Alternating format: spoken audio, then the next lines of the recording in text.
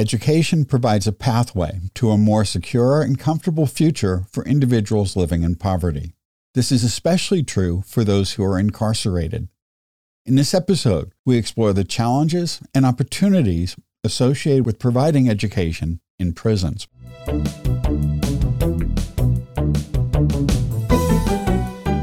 Thanks for joining us for T for Teaching, an informal discussion of innovative and effective practices in teaching and learning.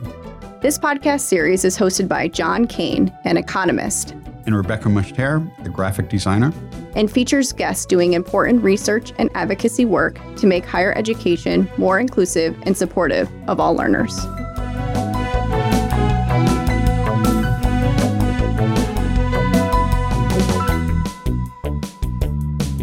Our guests today are M. Daniels and William Kaiser. M is a researcher who focuses on education, corrections, criminal legal reform, and abolition. She is the author of Building a Trauma-Responsive Educational Practice, Lessons from a Corrections Classroom. William is a founder of Frontline Professional Development and co-founder of Revive Reentry Services and the Revive Center for Returning Citizens. He is a former state prison adult education instructor, and in addition, he himself was formerly incarcerated. Welcome back, M, and welcome, William.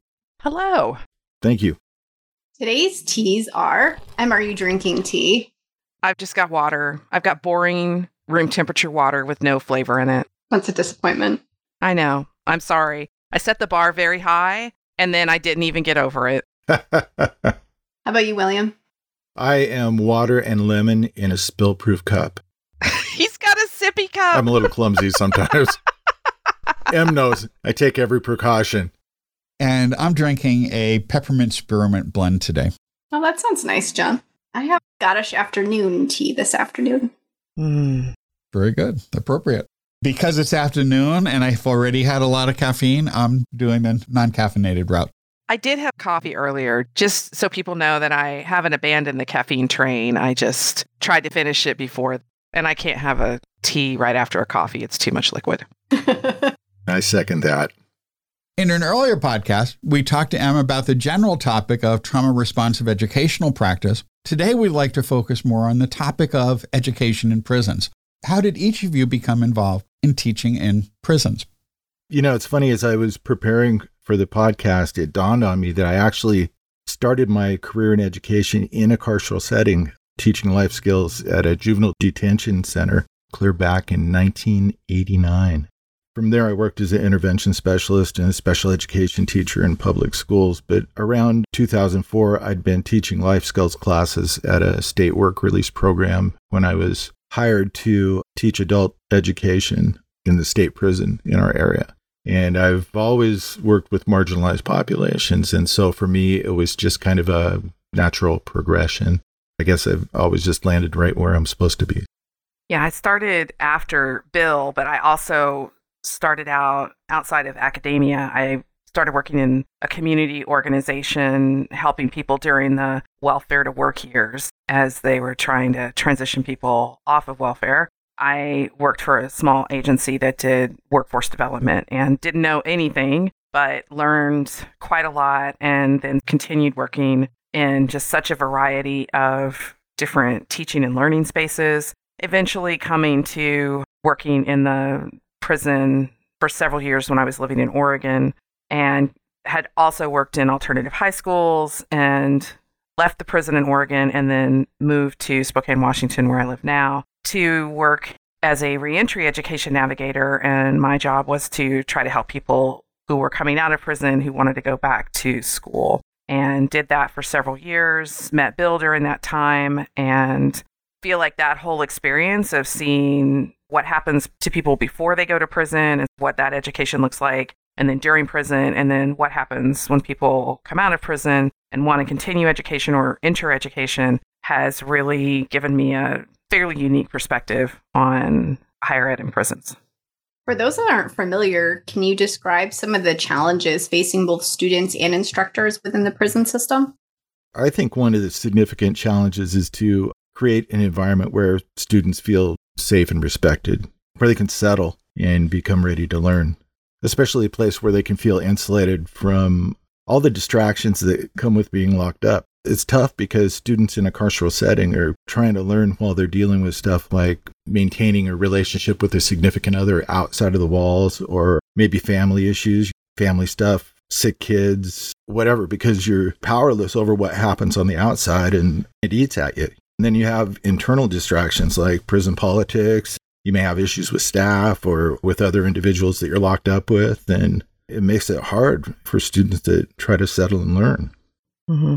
First, I'm going to say I think educational trauma plays an incredibly significant role for students in prisons because so many of them have been denied public education or actively ejected from public education before they come to prison. So they've already had a lot of really significant harm around education. So they come in with a lot of those barriers. And then when you look at the demographics of who is in prison, you see also many people who have disabilities, especially undiagnosed learning disabilities. The incidence of traumatic brain injury is anywhere from 3 to 5 times higher in the population in prison than it is in general populations. And that also presents significant barriers. Addiction and the impacts it has on the brain, especially alcohol, provide really a lot of issues. So there's just a number of barriers that show up in population and are connected to reasons why people come to prison. So there's that piece.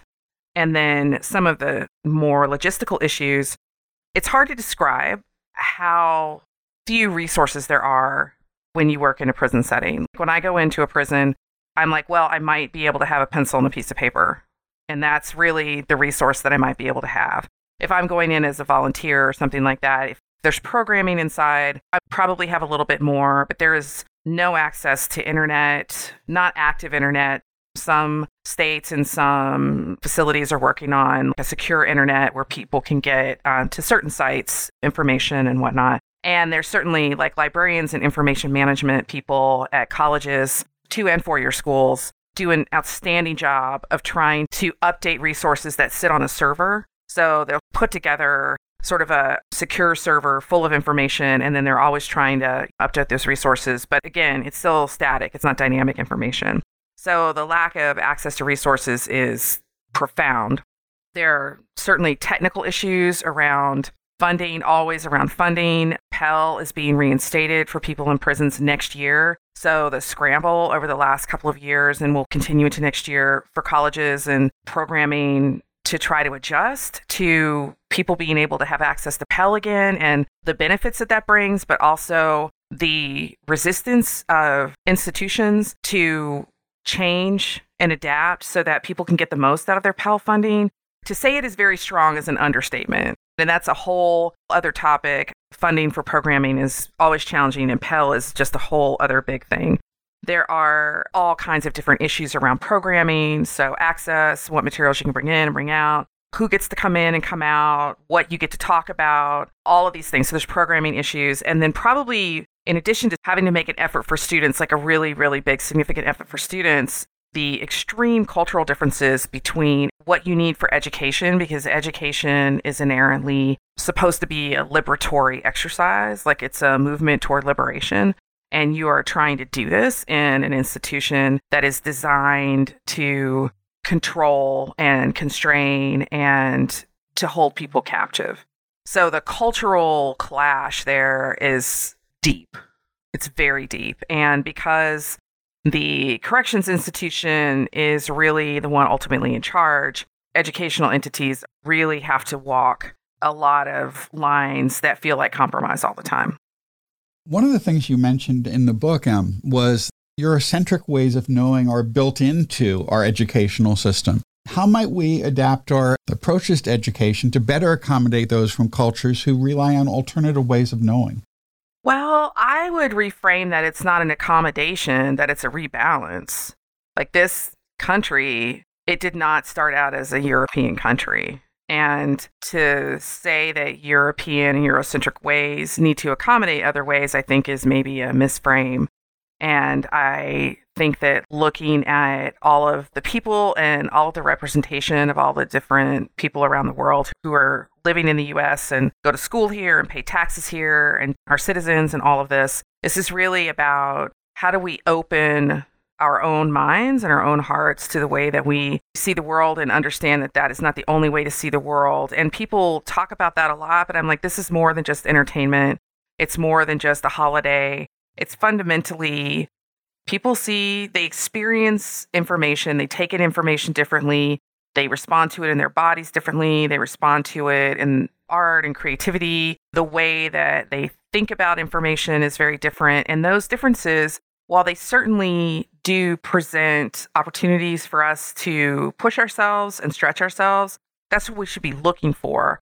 Because every time we push ourselves and stretch ourselves, it makes us better. It makes us more fully ourselves, that we get to try to experience the world in all of these different ways. And I think that when you look at the hallmarks of Eurocentrism, the production, quantifying things, wanting efficiency, wanting to make sure everything can be measured in a particular way, all of those kinds of things, none of those things are inherently wrong or bad. But when they are the only thing, the only way that you know the world, the only way that you even consider that could be possible to know the world, I think that makes us all smaller.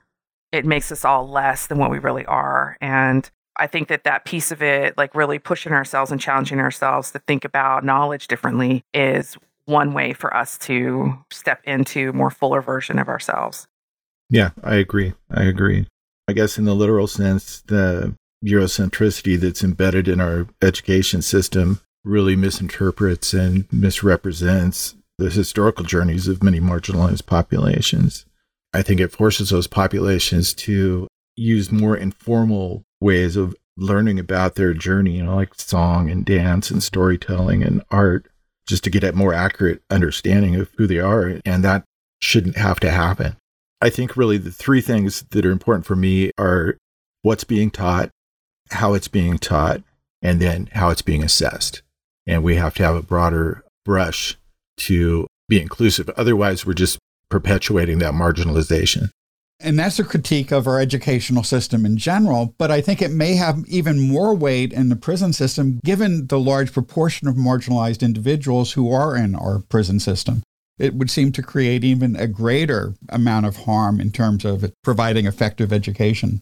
I agree. I think that one of the ways, like Bill talked about this earlier, building these relationships and building trust. And I think that when we think about what people need in a classroom to learn and what they need in themselves, and in order for people to learn in a way where they are able to grasp that knowledge, connect it to something that means something to them, the things we really want students to do, that there has to be this calmness in the body. And that comes when people have some feeling of both physical safety and, I would say, more settling than demanding that they label themselves emotionally. And one of the reasons I say that is because when you get students who have been really harmed by public education, and specifically when you're talking about people of color who have been harmed by white supremacist entities or Eurocentric entities, and that can be white teachers. Sometimes it's not. Sometimes it can be teachers of color, but it's often white teachers, like asking them to be in a prison classroom and they're a person of color, and now there's a white person, another white person in an authority role, and they're supposed to just automatically trust them. That can be a big barrier. And it's not something that you can talk about very often, because race in prison, even though race is present in every single thing, in every single interaction, always, it's not talked about. When I was working there, race was one of those issues, like, you didn't want to talk about it. You did not ever want to really have any conversation. I don't know. I feel like that's a mistake. And not acknowledging it when we go in, like the positionality, especially for white people, the positionality and the sort of inherent power that comes into that, like not acknowledging that and talking about it, at least amongst ourselves, is a mistake. It seems particularly challenging when we're thinking about these power dynamics that you're talking about, when it's layered in a prison system where there's already kind of a teacher-student relationship that has a power dynamic, but now there's also a prison authority telling teachers what they can and cannot do in this space as well. So how do you help students reach a feeling of being settled or overcome some of those barriers around power to actually have learning happen? I think it's super tricky, because with correction staff outside the classroom, it's all about that absolute authoritarian, coercive kind of power. And here's the thing, often new hire teachers, including me, receive their orientation training in the same sessions as corrections officers and other correction staff. So there's an expectation that we go in and behave like corrections officers in the classroom. See, where in reality, in the classroom, success is found through compassion and collaboration and not coercion. So earning a student's trust and respect by developing that teacher-student relationship goes a long way if you ever have to exert your authority in the classroom. For example, enforcing classroom rules. I know from my own experience as a teacher that if you develop that relationship, you can gain compliance through respect and you don't have to resort to threat of punishment. Mm-hmm. I had that happen when I was working. I spent a lot of time building relationships with my students, and I had a very unique situation. I can't imagine in today's climate that I could ever have such a situation again, but really focused a lot on building relationships with students and also trying to walk the line of teachers are expected to be corrections enforcers when they're in the classroom. Like, that is the expectation from the institution. And because teachers rarely get training that is not corrections offered training, until this book, any training that was given was the program would put together some training. But the conversations around power and what does it mean to be a teacher and be expected to be complicit in these dominator power dynamics, and what do you do with students who don't have the ability to withdraw consent, and how do you navigate that? How do you not abuse that power? And that has been a question that we have not talked about. Education doesn't have that question very often about what do we do to maintain our own ethical core when we are in these positions where we are expected to wield power. And I think that what Bill is talking about, where you're building relationships with people so that they understand how you make decisions. They understand that a yes is always going to be a yes and a no is going to be a no, and that doesn't change based on the person. It doesn't change based on you're having a bad day. You're still going to make your decisions in the same way. People are going to know when they come to you. If you tell them yes, it would be a yes. And if you tell them no, it would be a no. And I think that we underestimate the importance of that consistency. I know that when I was at the prison, I had corrections staff who would come to me sometimes if they were having issues with a student and they were someone who was in my class. They would come to me and they would say, we know you have a good relationship with a student. Can you talk to them about this or that? And it didn't happen all the time, but it definitely happened where they saw that I had a relationship that was not based on dominating the student and forcing them to do things, but it was based on trust and openness as much as we can be open, and that I could at least have the conversation with the student where they might not even be able to do that. Right. And I've had the same thing occur. And I think the big difference is that when you develop that relationship, that students begin to understand your motives for saying yes or saying no, and that you do have their best interest at heart when you're doing that, and you're not just about asserting your dominance. It's about trying to be that individual that is, again, working in their best interest. And earlier, William, you mentioned how you received the same training that was provided to the guards. So it sounds like that could provide some insight for the correctional staff who may perhaps be able to learn more effective ways of dealing with those who are incarcerated. In a perfect world, that's really all I can say. That institution has been doing things the same way for a long, long time and is super resistant to any kind of change, especially in a more compassionate direction. Well, it perhaps could lead to some gradual evolution in a better direction, at least. Real slow. Really slow. But if perhaps instructors are better prepared in providing that sort of role model, it certainly couldn't hurt. And it certainly couldn't hurt the educational purpose. What are some effective strategies in providing trauma-responsive educational practices in a prison environment?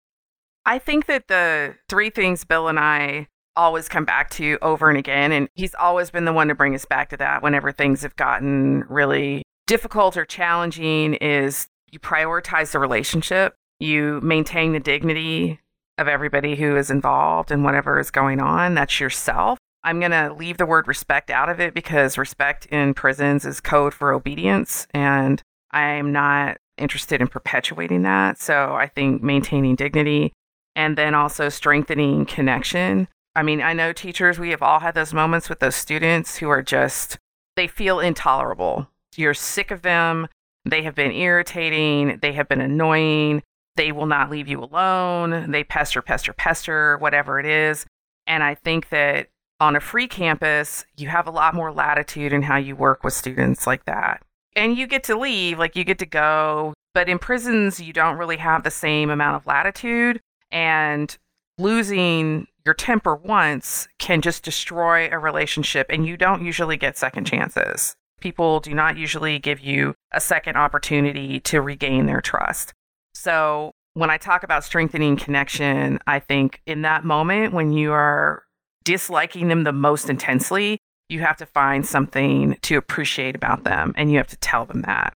So whatever it is, they have nice handwriting, or they've been speaking up in class, even if they're irritating you to death, you have to find something to remember that these are people who are trying to learn, and that our job is to help them learn, and they are in a position that is so much more intolerable than ours. That's something that we bring in when we accept the responsibility to teach inside. I believe that's part of our responsibility, is to do that. Absolutely. Well said. Really, the only thing I think I can add to that is just to really be mindful to ensure that nothing that you say or do has the potential to re-traumatize individuals. Mm-hmm. Because again, absolutely do no harm. But also, like Em said, you only get one shot with a lot of these students. And it's part of the culture. You only get one shot. And if you do something to offend or to re-traumatize, which is going to be perceived as offending, you may not get another chance to build that all-important relationship that you need to help them be successful. Mm-hmm. To just add something to what Bill was saying is that we talked about this a lot when we were prepping, is what would be helpful for people when we talk about strategies. And we aren't going into more detail because, well, we don't have enough time, and you can also read the book. But partly because some of the strategies are things that teachers have to develop for themselves. Like, we can give people guidance on how do you handle yourself when you go in. I assume that people who are teaching are professionals, and they may or may not have taught in prison before, but they're professionals, and that they have some experience and they have knowledge, and that they have their own strategies. So some of this is like, how do you adapt your strategies? Instead of telling you have to do these things, just give you enough guidance, give teachers enough guidance so they can see how their own strategies can fit into this very different environment. So I just wanted to say, we're not trying to avoid talking about more detail. It just feels like it's not always helpful. You can get really into the weeds on it, and it's not always helpful. One of the things that I'm sure has impacted education in the prison system significantly is COVID-19. Can you talk a little bit about what that impact has been? That has been a disaster, as much a disaster as it has been for free campuses and for K through 12. You just magnify that because you have millions of people who are basically trapped in a building where they have to share ventilation. They're totally reliant on people who come in from the outside for protective gear. They may or may not be able to maintain social distancing. They have no way to ensure that people that they are around are vaccinated or will get vaccinated or can get vaccinated. And that includes prison staff, any staff who come in. And I'm going to refrain from more commentary about what happens in prisons to people, because those aren't my stories to tell. But everything that's happened outside of the prison, you can just magnify that by whatever amount you want to, and it probably still isn't as bad as what happened inside. We just lose that ability to provide the consistency that that population of students needs. Yeah. About education specifically, prison programs, because of the lack of technology and the lack of access, have almost entirely been face-to-face programs. There's been like a little bit of, they can have a tablet and, you update the tablet, but none of it is online. Like, the tablets aren't connected to each other, and you have to bring them in and plug them into a server and do the updates and things like that. So I think there's been a tiny, tiny, tiny bit of movement on that front, not very much. But most of the people that I know who teach, they can maybe get inside occasionally, but the minute there's an outbreak, they can't come in anymore. So students have, for the most part, have lost the last 2 years access to education, in addition to being in a terrifying environment where they don't have the ability to really care for themselves in the way that we do. I don't think we can overstate the importance of that face-to-face contact. I mean, them seeing you on a daily or weekly basis and being in that physical presence, because it's everything you do. It's your body language when you're with them. It's your facial expressions. It's micro expressions. Everything you do is your message to them about why you're there and what your motives are. And that you're there to work in their best interest, to be an advocate for them, to learn and to grow. Because that's really, when we boil it down, that's what we're talking about, is we're talking about individuals who are trying to better themselves through education.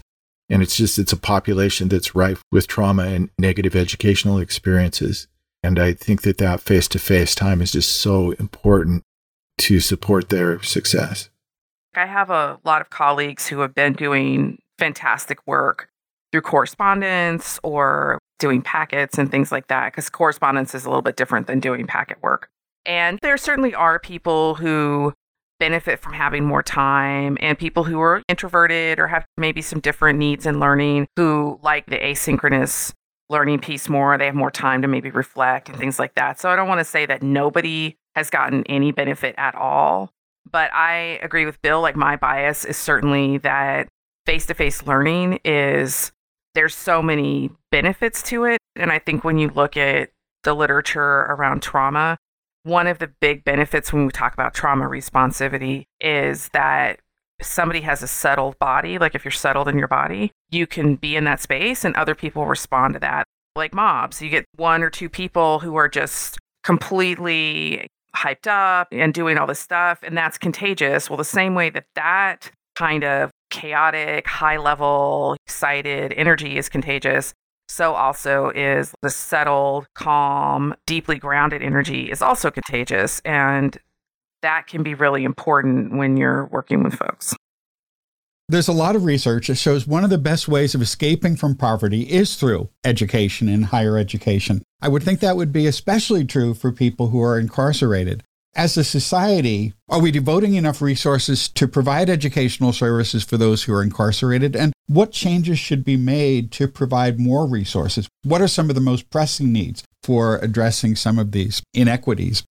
For me, I just would like to see more resources devoted toward putting more teachers in the classroom.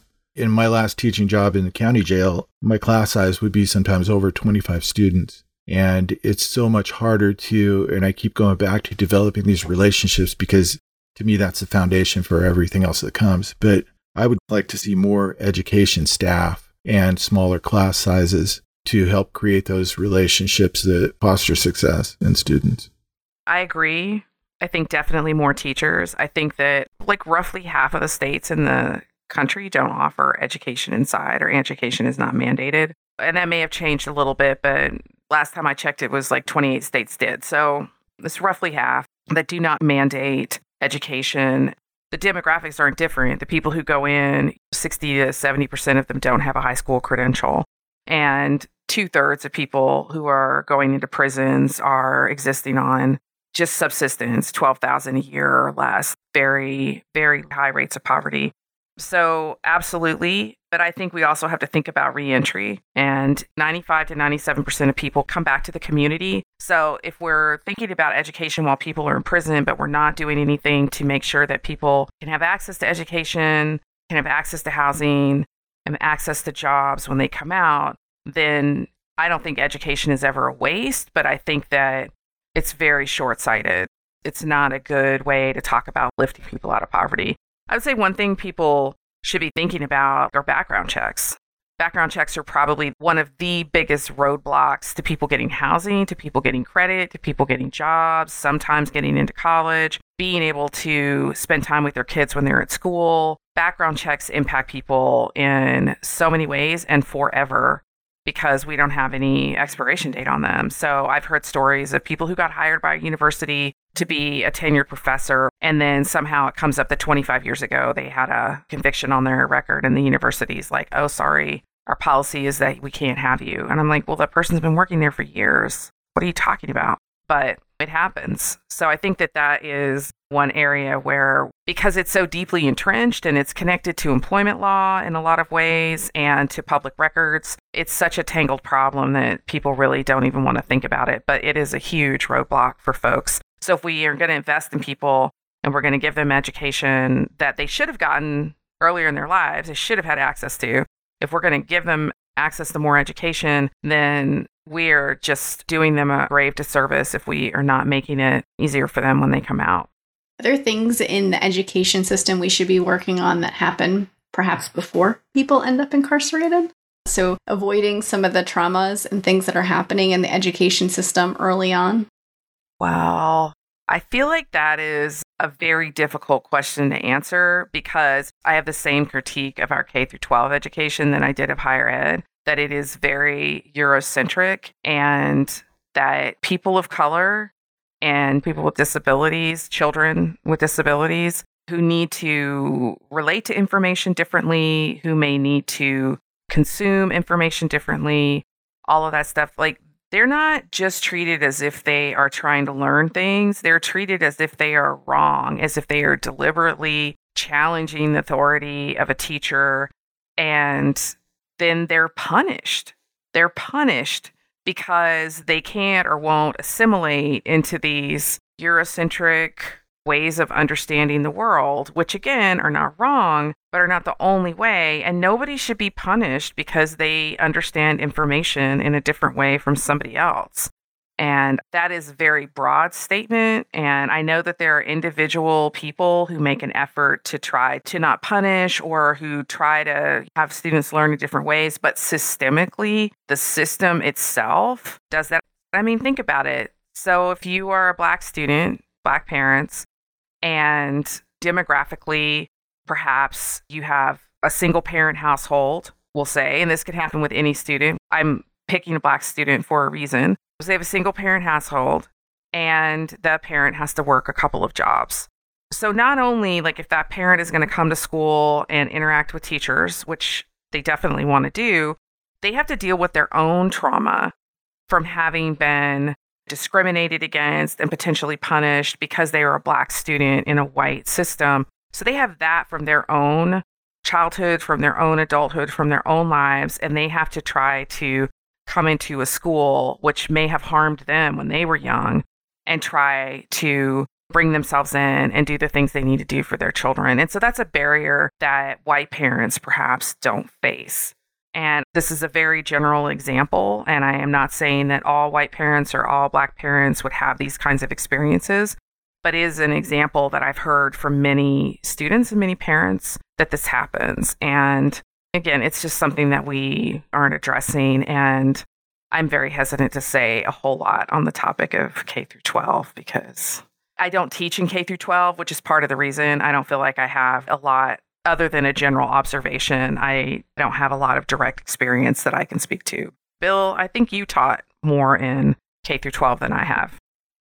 Yeah, having worked in about, I think, 5 middle schools and 7 different high schools in different parapro and professional instruction capacity, what I can say is, looking back, if I had access to M's book, to having a better understanding of trauma and the impact of trauma on how students learned, I felt that I was fairly effective as an educator back in my time in the public schools.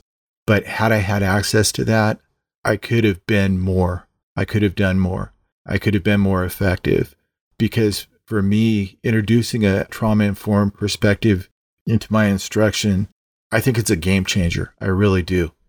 I think that students who couldn't be reached before could be better reached, better understood, and even within the constraints of the framework of public education and the way it is right now, I think that teachers who adopt a trauma-informed approach into their teaching can be more effective. I can't say enough about it, honestly. There's certainly a lot that we as a society can work on to provide a more inclusive environment all the way through for everyone. But Let's turn back to one of the things that is addressed in M's book, which is the importance of bringing joy into the educational experience. So we can end on perhaps a little bit more upbeat note. Could you talk a little bit about that? One of the things I love about being in any kind of learning space is getting to learn with people. And I think that that's learning from them, but also getting to learn with them. So I'm teaching how to make a widget or write about widgets or something like that.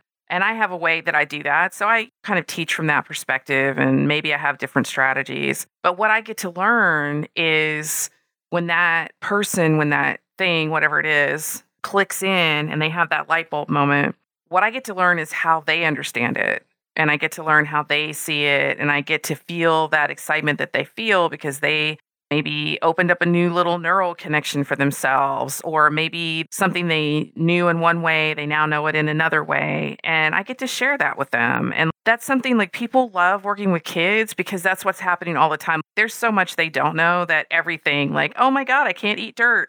That is exciting for a child because they didn't know they couldn't eat dirt. And I mean, maybe they're just going to eat dirt anyway because it's fun, because it makes your parents mad. But it's really exciting. Everything is exciting. And I think that we lose that as we get older and we get into adulthood and we take on adult responsibilities. And there is no structure in our society that encourages us to keep learning and to keep our learning muscles strong. And so we kind of forget just the joy and the pleasure that we experience when we're being expansive together, when we're expanding our minds together and we're opening ourselves up to learning with other people and learning from them. I think we forget that because we're not allowed to do it, or we don't have places that we think we can do it, or we just get sort of swept away by circumstances of our lives.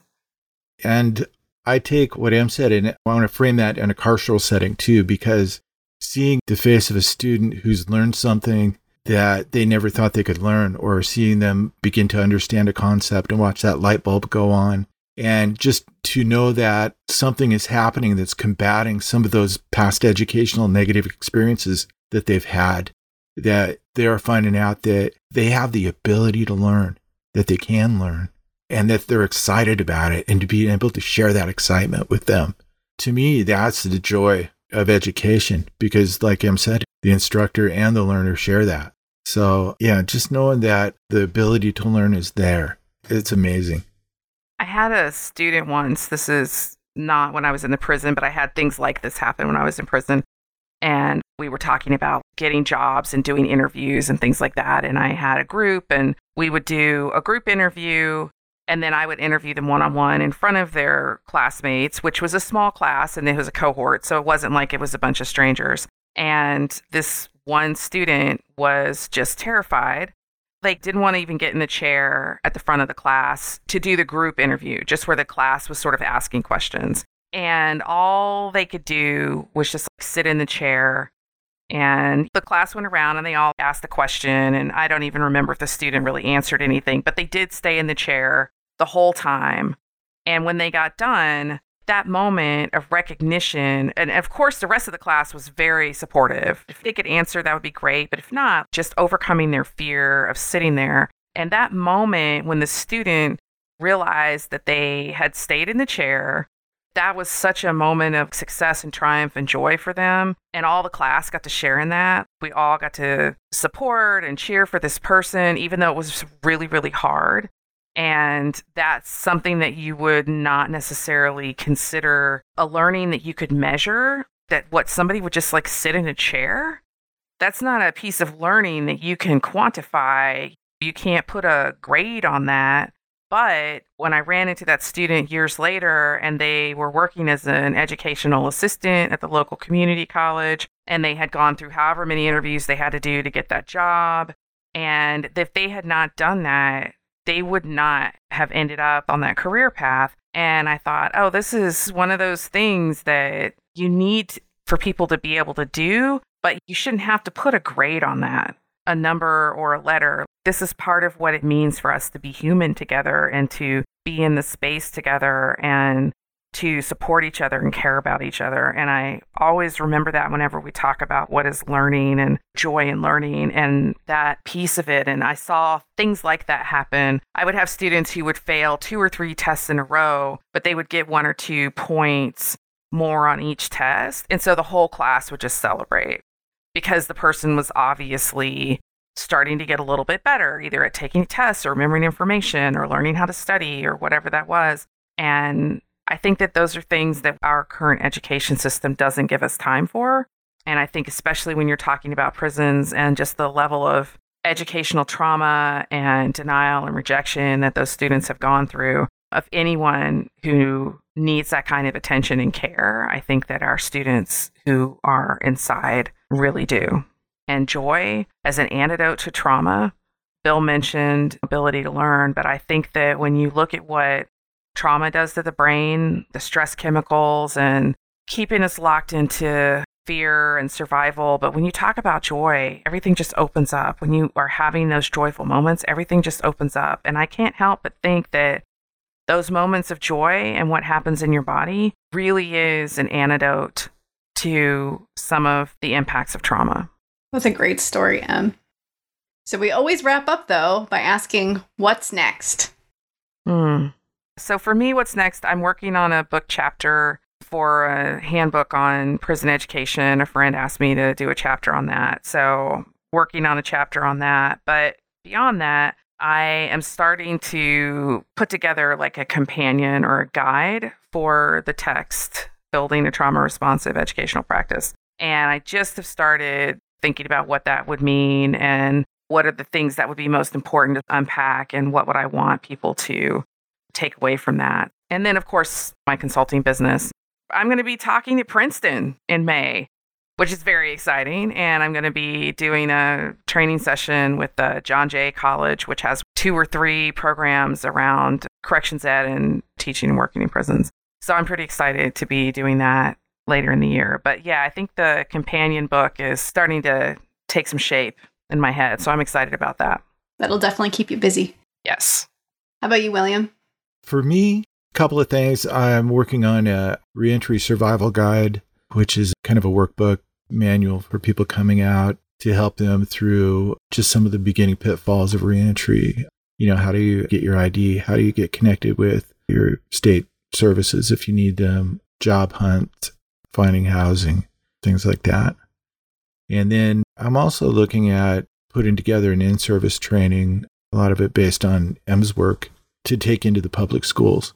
Because I think that if students have an opportunity, say at a secondary level, to be exposed to educators who have a trauma-informed perspective, a trauma-informed approach, then hopefully we can mitigate some of the high prison populations that we have now and maybe go a long way to having some of those students skip going to prison.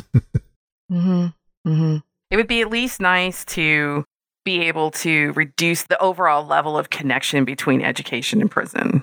Like, people are always going to make mistakes and screw up. And part of abolition is imagining what would it be like to be able to make a mistake and screw up and not have to go get locked in a cage. So part of the work of abolition is imagining that. And I think for me, too, part of that work of abolition is what would it be like if education wasn't a pipeline to prison for so many people? What does that mean? How would education have to change? How does society have to change? And I think that's work that is very interesting to me and necessary. Well, thank you both. You're doing some really important work, and we thank you for sharing it with us. Thanks for having us. Well, thank you, too. Yeah, and I welcome if people have questions or want to learn more. I'm happy for them to reach out to me. I think you put my email in the show notes. Thank you both.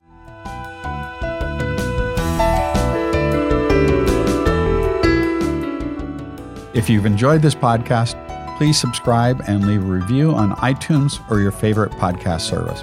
To continue the conversation, join us on our T for Teaching Facebook page. You can find show notes, transcripts, and other materials on tforteaching.com. Music by Michael Gary Brewer. Editing assistance provided by Anna Croyle.